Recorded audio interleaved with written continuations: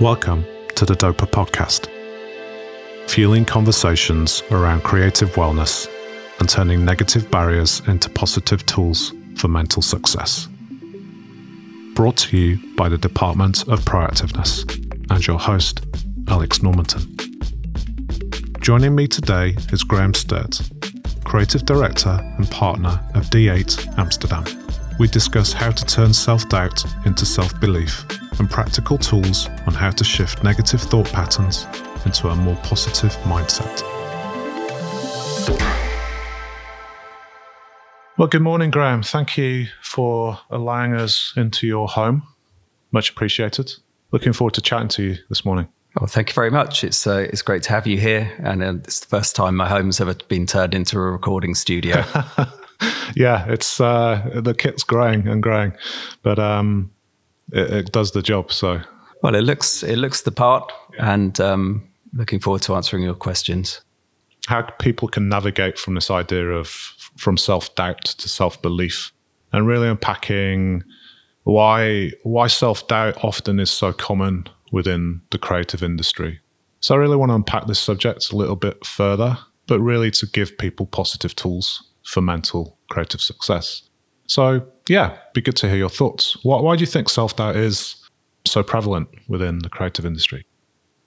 I think it's for a number of reasons. And I think primarily it's down to the fact that we creative people operating in a commercial environment. So ultimately that means that we need to always deliver, whether that's on kind of budget, on time, to expectation, creative standard or level, quality.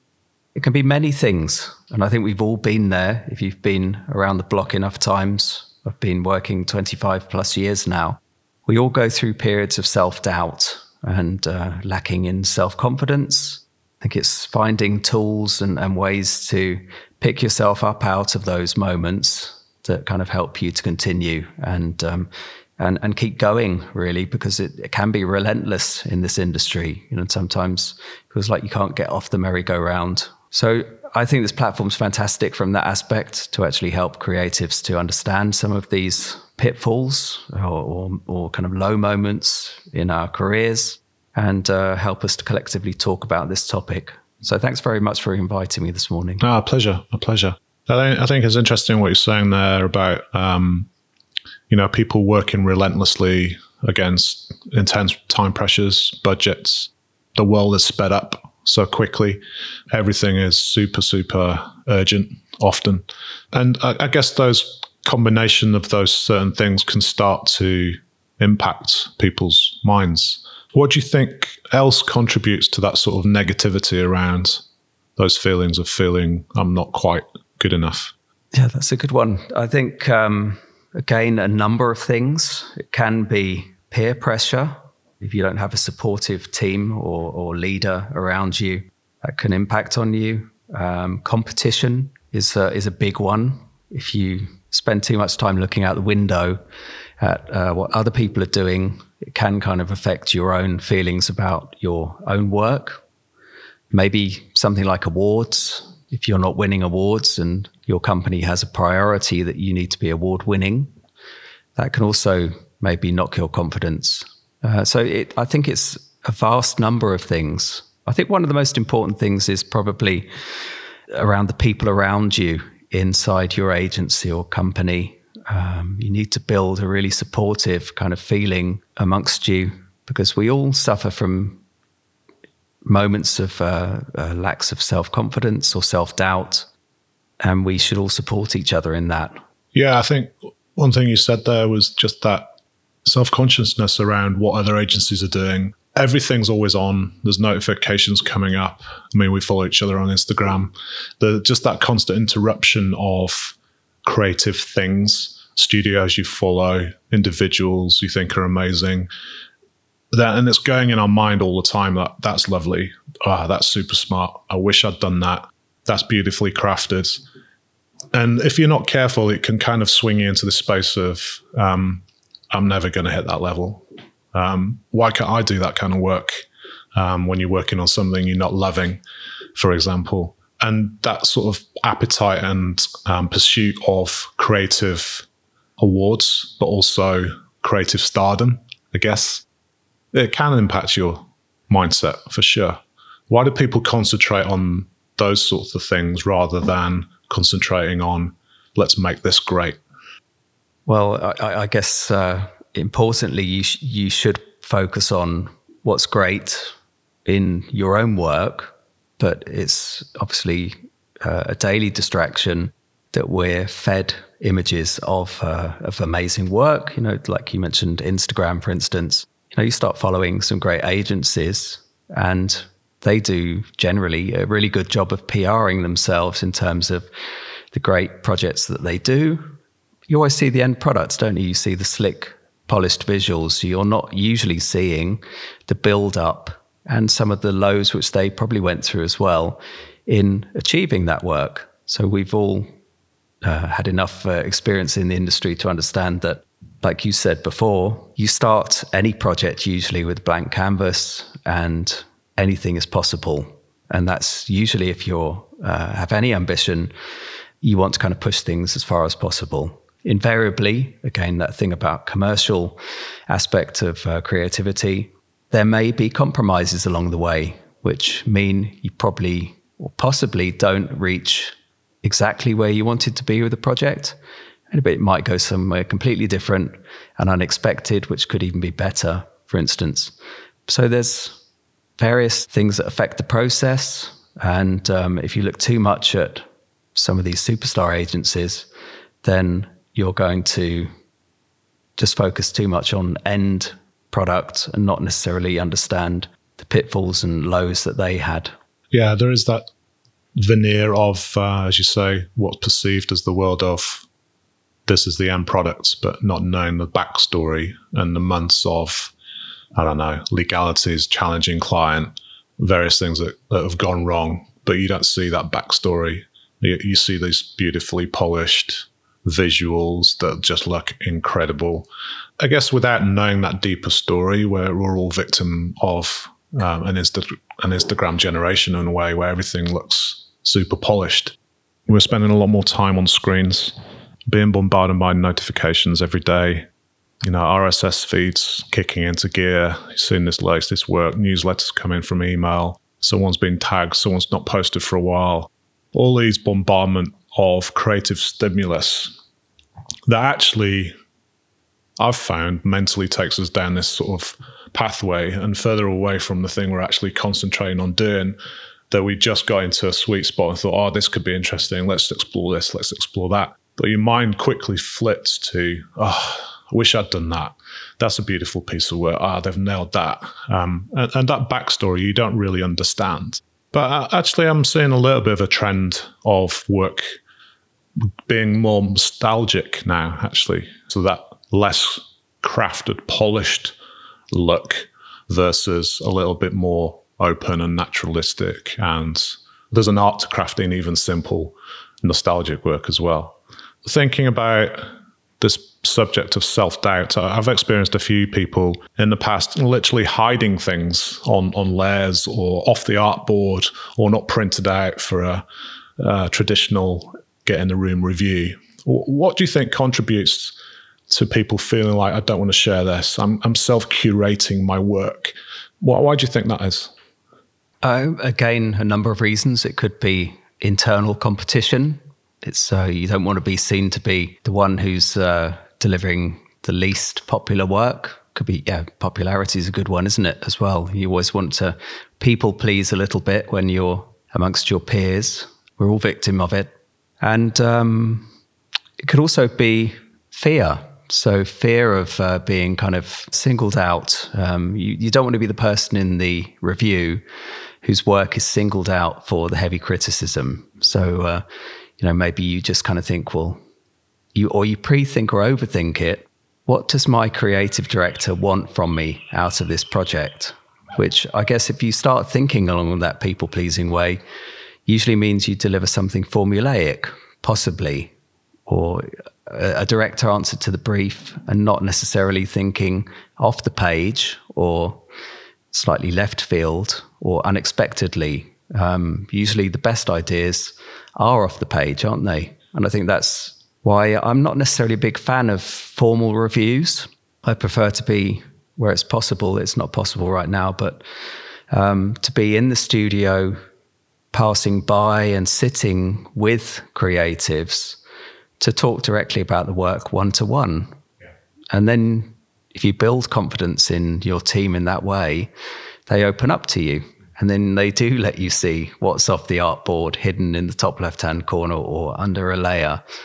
It's about building confidence, instilling that in your team, and being very careful about how you deliver feedback. So true and so good. I know various people who hate going to formal reviews or even the idea of pinning something up, where other people love that. And similarly, it sounds like we work in a similar way, just sitting down alongside someone and saying, well, have you tried this, tried that? Oh, what's that up there? It's kind of the same conversation that I used to have with people who come in with their traditional portfolio printed book. And it all looked beautiful and polished. But I'd always ask, hey, have you brought a sketchbook at all? 9 times out of 10, they'd have it tucked away in the backpack, hiding this sort of lovely stuff away, and then they'd bring it out, and then this person totally comes alive because they're presenting things or talking about things that someone showed an interest in they didn't think actually was interesting. Actually, sometimes in those moments of sharing things that's tucked off in the distant land in layer 88 or out of the artboard or tucked away in the back of a sketchbook, you can get some really unexpected ideas. Yeah, I'm just, whilst you were talking there, I was thinking back to a talk I was in with Michael Johnson at D&AD about a year ago. I think he was launching his book, Now Try Something Weirder. And he was talking about his early career where a creative director would be reviewing his work and going, yeah, this is good. Yeah, definitely hits the brief. Yeah, I'll see the potential in that. Now try something weirder. Like go the other way. So yeah, I guess what we're saying is share everything. Don't audit your work because you think it might not be appreciated by someone or it's not quite on point, because actually it could spark a different direction based on something that someone thought was slightly off. Yeah, it's also a fine line though, isn't it? So you say share everything.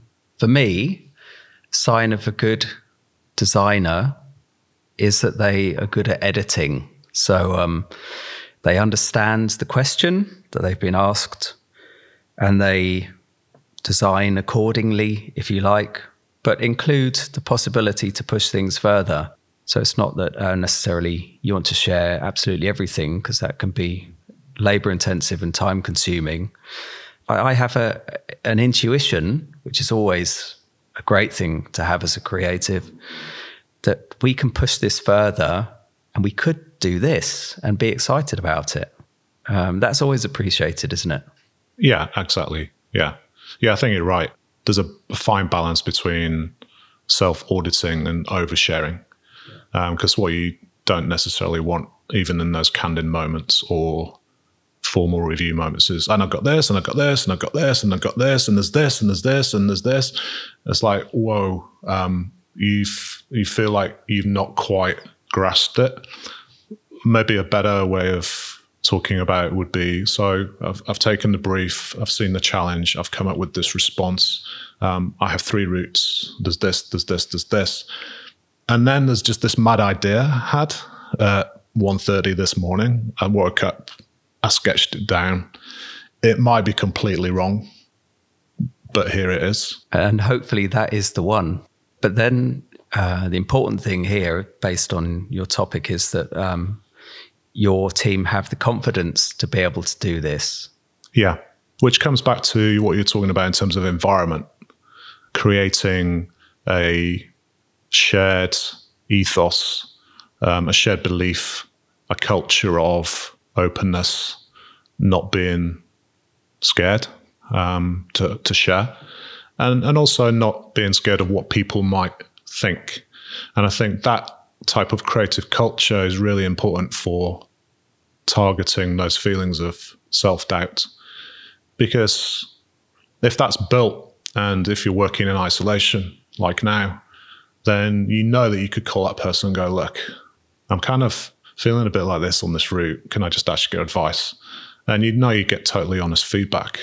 But I think if that's in place, then that's also a practical tool for aiding people's development and saying, no, I don't feel like that at all. Actually, I think there's something in there. I think you've been in your own headspace for too long. Get out of it. Try something weirder. Try something different. Go have a coffee, go for a walk, come back at it, and I think you'll have fresh perspective. Yeah, absolutely. Stepping into a team, a new team, or a new agency, or your first agency if you're just starting out, can be pretty intimidating. One, you're the outsider in a way. You have to prove yourself. Two, maybe you don't have the experience that the others around you have. But I think ultimately, like you said, with the creative environment, if the openness is there and the encouragement is there also for people to get involved and say something rather than blocking people, then I think it's really helpful. Anyone can have a point of view on the work, and it's okay from my perspective. I think the more the merrier sometimes. But I have been in environments before, certainly in my earlier career, where I felt I couldn't speak up because I wasn't qualified. I didn't have the years under my belt, or even I was blocked by people whose ego didn't allow it. So I think we should encourage a more open discussion amongst all levels in the creative team, and it can really help the creative process. Yeah, totally. I think conversation is super important, that openness as well, mutual respect. Sometimes I've experienced being in high-pressured situations, way too many people involved and lack of time. So a massive review on, an identity project, 4 designers in the room, a couple of strategists, account management, and unfortunately, 4 of those people, they only have 15 minutes. And you're kind of in these pressure point moments where it's kind of shotgun approach of reviewing, critiquing work, which sometimes doesn't necessarily facilitate the best conversation. And I know for certain people within those conversations, they'll maybe sit back because they'll let the alpha males, quote unquote, take the stage. But actually they had something to say that would have been super relevant, and they'll say it outside of that meeting. Well, I guess what I'm trying to say is to build proper time into reviewing creative work, giving people the space and time to talk through their work so they actually feel more, if not equally as important as the people who are the most vocal, which I think helps promote that self-belief in, I have something to bring here, rather than, hey, we have 15 minutes. Obviously that person spoke. It's always me that's left at the back. But it is up to that individual to kind of, hey, before we break, could I actually present the work that we haven't got time to do, maybe this afternoon or at a different moment? Because I think that self-belief in your work is good to have, but also just the self-belief in yourself to be able to share. But surely it should be the one of those larger voices in the room's kind of job to give the platform to people who would naturally sit back. People who don't shout the loudest, they can have something important to say, but maybe it's not in their nature to actually step up and do it. It's not their natural way of doing things. So I think it's all about reading the room, isn't it? And understanding whoever is in the shadow. Haven't heard from them yet. How do I find a constructive way to get them to contribute without making them feel awkward or ashamed of not contributing? That's the important thing, isn't it? You want everybody collectively, if you're in the room, you need to contribute. That's why you're there. How do you do it in a constructive way? I mean, the reality right now is, of course, that we're all short on time. And those meetings with 15 minutes to review things with 10 people are an everyday occurrence. So we can't swerve that. That's the reality. Just need to find constructive ways to get people to contribute without them feeling like they don't have something to say or making them feel ashamed for not contributing. Yeah, effectively they need someone in their corner fighting for them. You need kind of a moderator in a way. Yeah.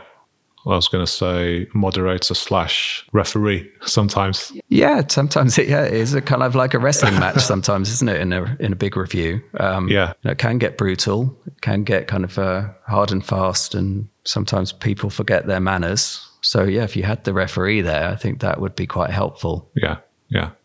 Yeah, and I also just see the value in a senior person, even through to a teammate, saying, hey, we've not heard from this guy or this girl in terms of their work. Do you mind if we actually expand the meeting for another 5-10 minutes? It'd be really good to hear, because I actually walked past their desk the other day. They had some really interesting stuff just off the side of their screen. I think it'd be really worthwhile taking the time.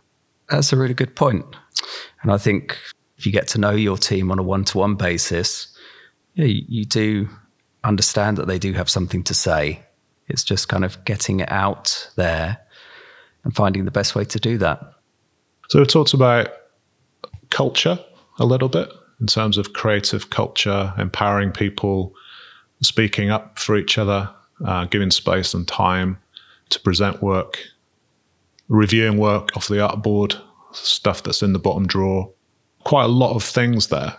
Is there anything else that comes to mind in terms of more practical tools outside of what we've spoken about to really help shift that perception from doubting yourself to believing in yourself? There's one point which comes back to me a lot because I suffer from it occasionally as well, which is kind of creative block. So again, coming back to the start of this conversation, we're in a commercial setting where we need to deliver. We need to deliver on time, according to budget, and according to quality as well. So there's a lot of pressure often to come up with the goods. And creativity isn't like a tap, I find anyway. Sometimes it can be like a tap. It can flow really freely, and you can have a really good kind of run of work. And that's for a number of reasons, which maybe we can come back to later. But sometimes you can hit a wall. You can have the best briefing in the world, but it's not flowing. And that can really set you spinning. And I think maybe it would be good to touch on that subject a little bit about how you can unblock yourself. What kind of tools do people use to do that? Because I'm sure everybody's different and everybody has a different solution. The good news is that, like clouds in the sky, it's kind of usually temporary, isn't it? It's something that usually passes, or at least I've found in my own experience. And some of it, again, is to do with self-confidence. So you can seemingly, from the outside, be the most confident person in the world and have a great track record. But you can also be internally lacking in confidence and full of self-doubt, which is, again, the topic we're talking about as the overarching theme today. So I guess it would be great to touch on that a little bit. Yeah, for sure. I think there's definitely a link between, as you say, the self-doubt and the block that comes. Those two things feel like they're linked. How do you really break through that wall? Well, metaphorically from self-doubt to self-belief, but also those things within the creative process that help endorse those negative feelings are often there for sure. Yeah, I was thinking back actually to an experience I had at Saatchi Design in Sydney, working with Julian Melhuish and Kevin Finn. And they were talking about different ways of working that they find really helpful. So for certain people, they're really good at sitting down at their desk or in a boardroom or at the dining table to really unpack the brief, the strategy, research the brand, and write lots of things down within that structured space. For other people, that's the worst thing they could do. And I remember Julian actually saying to me one time, I can't work like that. If I'm struggling to break through that brick wall, I'm going to take a bus ride.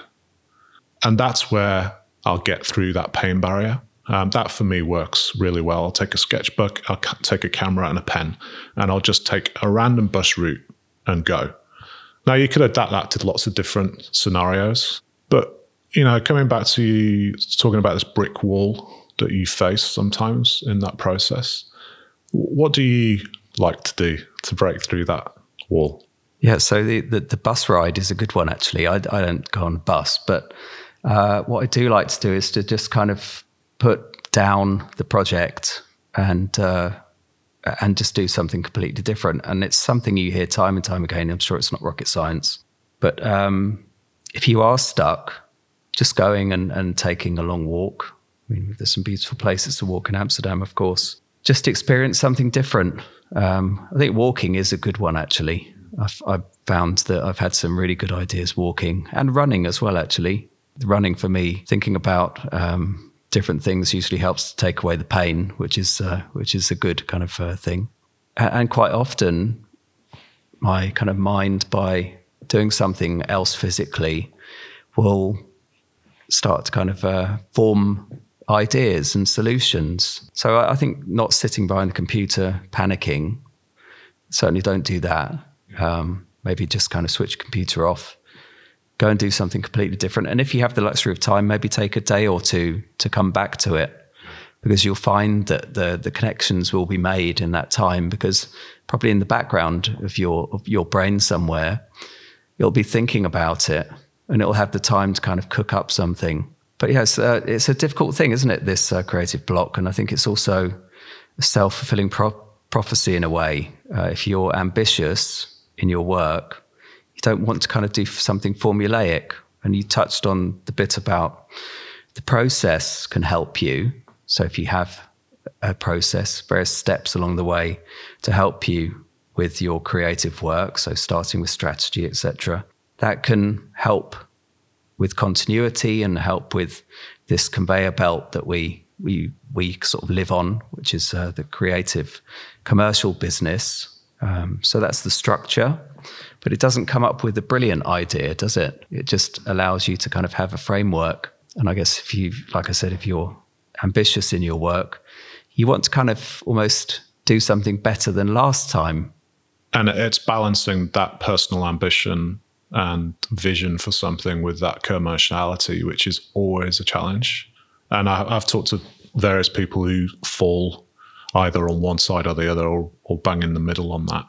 But I think every creative person at the heart wants to do a better job than what they did last time. Absolutely. And to really challenge themselves on, okay, I know that we can get to that level, but what about if we go, 2 steps up? In the words of Spinal Tap, let's go to 12. Yeah, exactly. And I think to do it in a commercial setting is also very interesting. So, of course, you have a client, who ultimately will be kind of funding you in this project. So, there's the fine line between what's acceptable for them in terms of their budget and what you can achieve creatively. And also many other factors, of course, with involved in play here. But yeah, it's great to it's the best feeling in the world when you really do feel like you pushed something creatively and, you achieved it within a commercial setting. Yeah, for sure.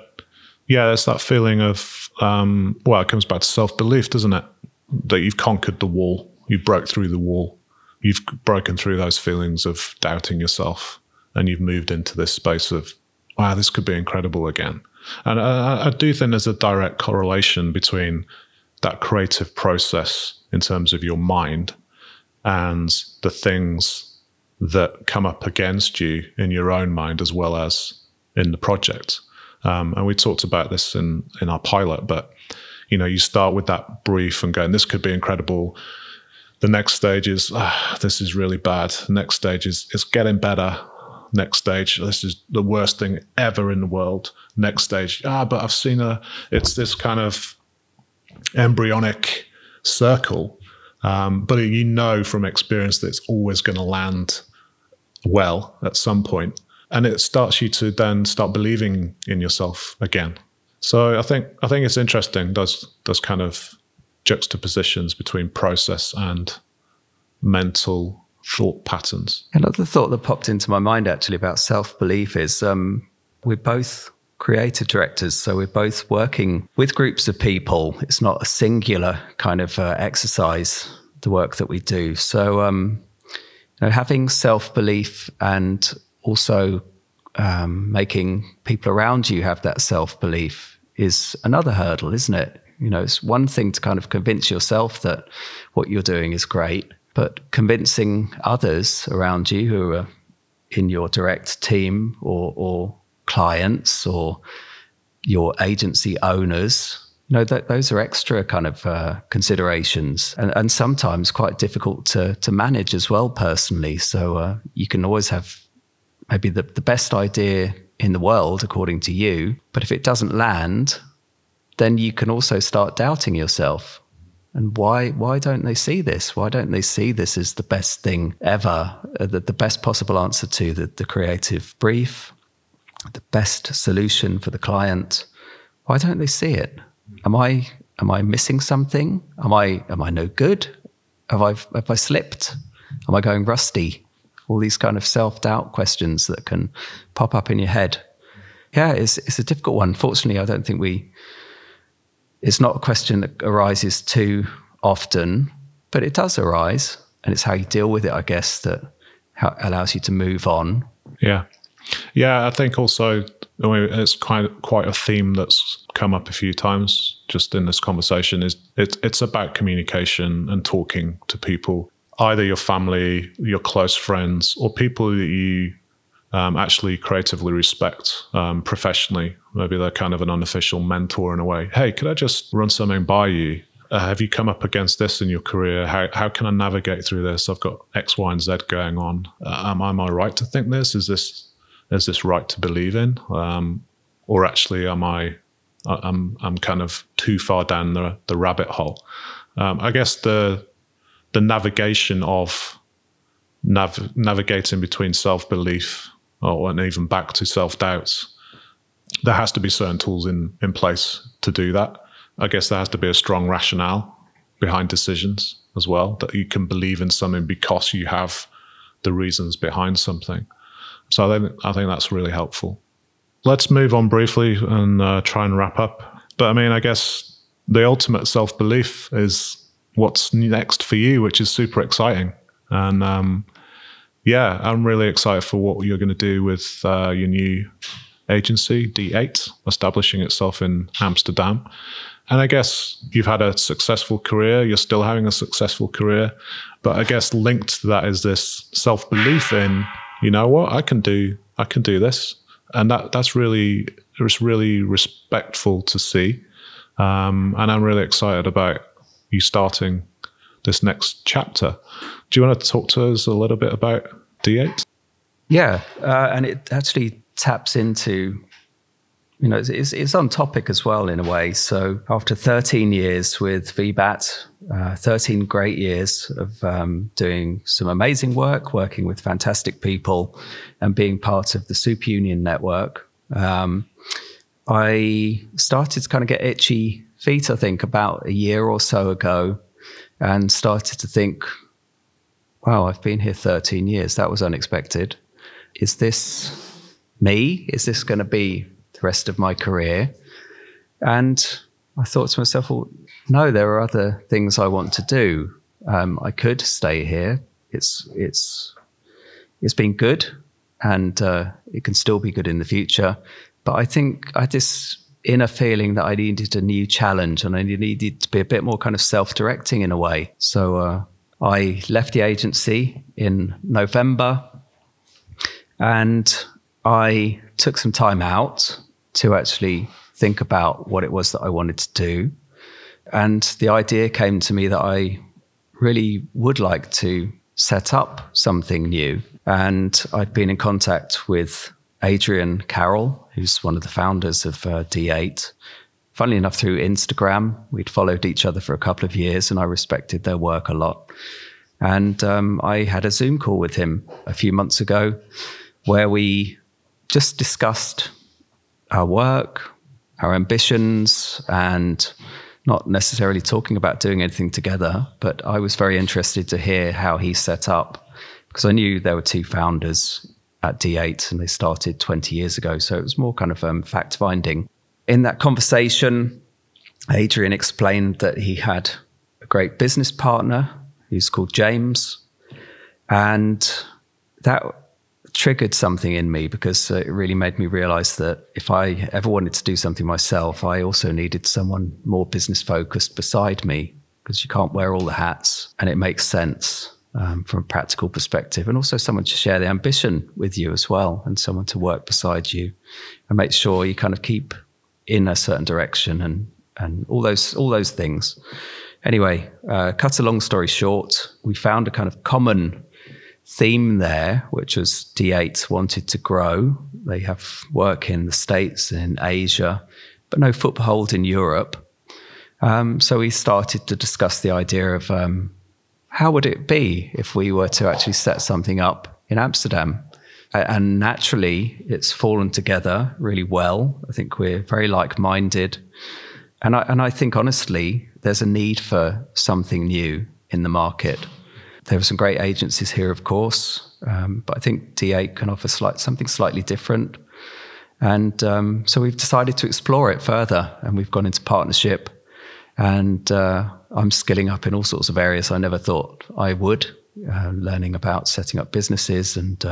But it feels kind of comfortable because I have the backing of these two super experienced people behind me. But we're all excited to get this started and up and running. And it's early days, it's our first week, but the signs are good initially, and the enthusiasm is certainly there. So I guess watch this space, and let's see how we do. But it's certainly helping me to achieve that challenge that I was craving. Yeah, I'm very grateful to D8 for kind of coming into business with me to achieve this. No, it's super exciting. And I think you're right in terms of it's time for a sort of different offering here within Amsterdam. And I'm really excited to see where that goes. But I also think, without showcasing your age, you're hitting a big birthday, and start something new as well. That does take that self-belief. Like, do you know what? A few people could say, what are you doing? Like, you should be maybe starting to wind down or do something else or start to plan retirement and all that stuff. Whereas actually, because you love what you do, I know that you have an incredible passion for what you do. Actually, you're fueling that the other way, and this ultimate self-belief in yourself to start something new because you're getting itchy feet, because you need that and you crave that and you want that, I think is super inspiring. And yeah, I wish you all the success in that. I'd be excited to see what comes next in terms of your work here. Oh, well, thank you. And the agency. Thank you. And I guess people have been really kind about this venture. I think it was a surprise to a lot of people. It only kind of went live, so it's very fresh. And I'm terrible at keeping secrets. I think I managed to keep this really well as a secret. Nobody knew about it apart from one or two people in my very kind of inner circle. And it is very exciting. And I guess I could have sat back and I could have just continued, because I was in a great situation working with a great agency. But I've always wanted to kind of challenge myself, push myself further, and that's still alive in me. So the kind of the craving to kind of look around a little bit and think, well, can I become better? Can I build something? Can I learn new skills? That's still alive in me. And yes, I will be 50 in a week from now. But I don't think that it doesn't really mean anything. I don't feel that that's anything to kind of think that I should slow down. In fact, it makes me feel like I want to speed up. If anything, I was with that ex-chairman, Eugene Bay, yesterday for a coffee, actually. And I think he's very close to 70 now. But I've never met anyone with so much energy and so much inspiration. And we were talking about initiatives which he has planned. I hope I can be that energetic and that inspiring in 20 years' time. Yeah. Hey, I just want to thank you for your time. this morning. It's super interesting to hear you talk and see, the light is very much still on in the Sturt household and in your minds. And I think to sum up, I think everyone struggles with self-doubt, whether you're starting out or whether you're super far down the line in terms of agency experience and your career. But I think we have to fuel those doubts with positivity and to start recognizing that there are patterns that go on in our minds. How do we use these tools to start believing in ourselves, being kind to ourselves, and just have this appetite of, I can do this and nothing is impossible. Thank you very much. And an important point to end with. So hopefully this helps. Important thing to know is no matter what level you're at, you're not alone. We all have these feelings. So it's great to talk about it. And thank you very much for the platform to be able to share something which may be of value to people. Hey, Graham, thanks for your time. Thank you, Alex. Thanks. This podcast was brought to you by the Department of Proactiveness and was recorded in accordance with the social distancing rules. If you're a brand interested in sponsoring future episodes of Dopa, or you simply just want to get in touch, please email info@thedopa.com.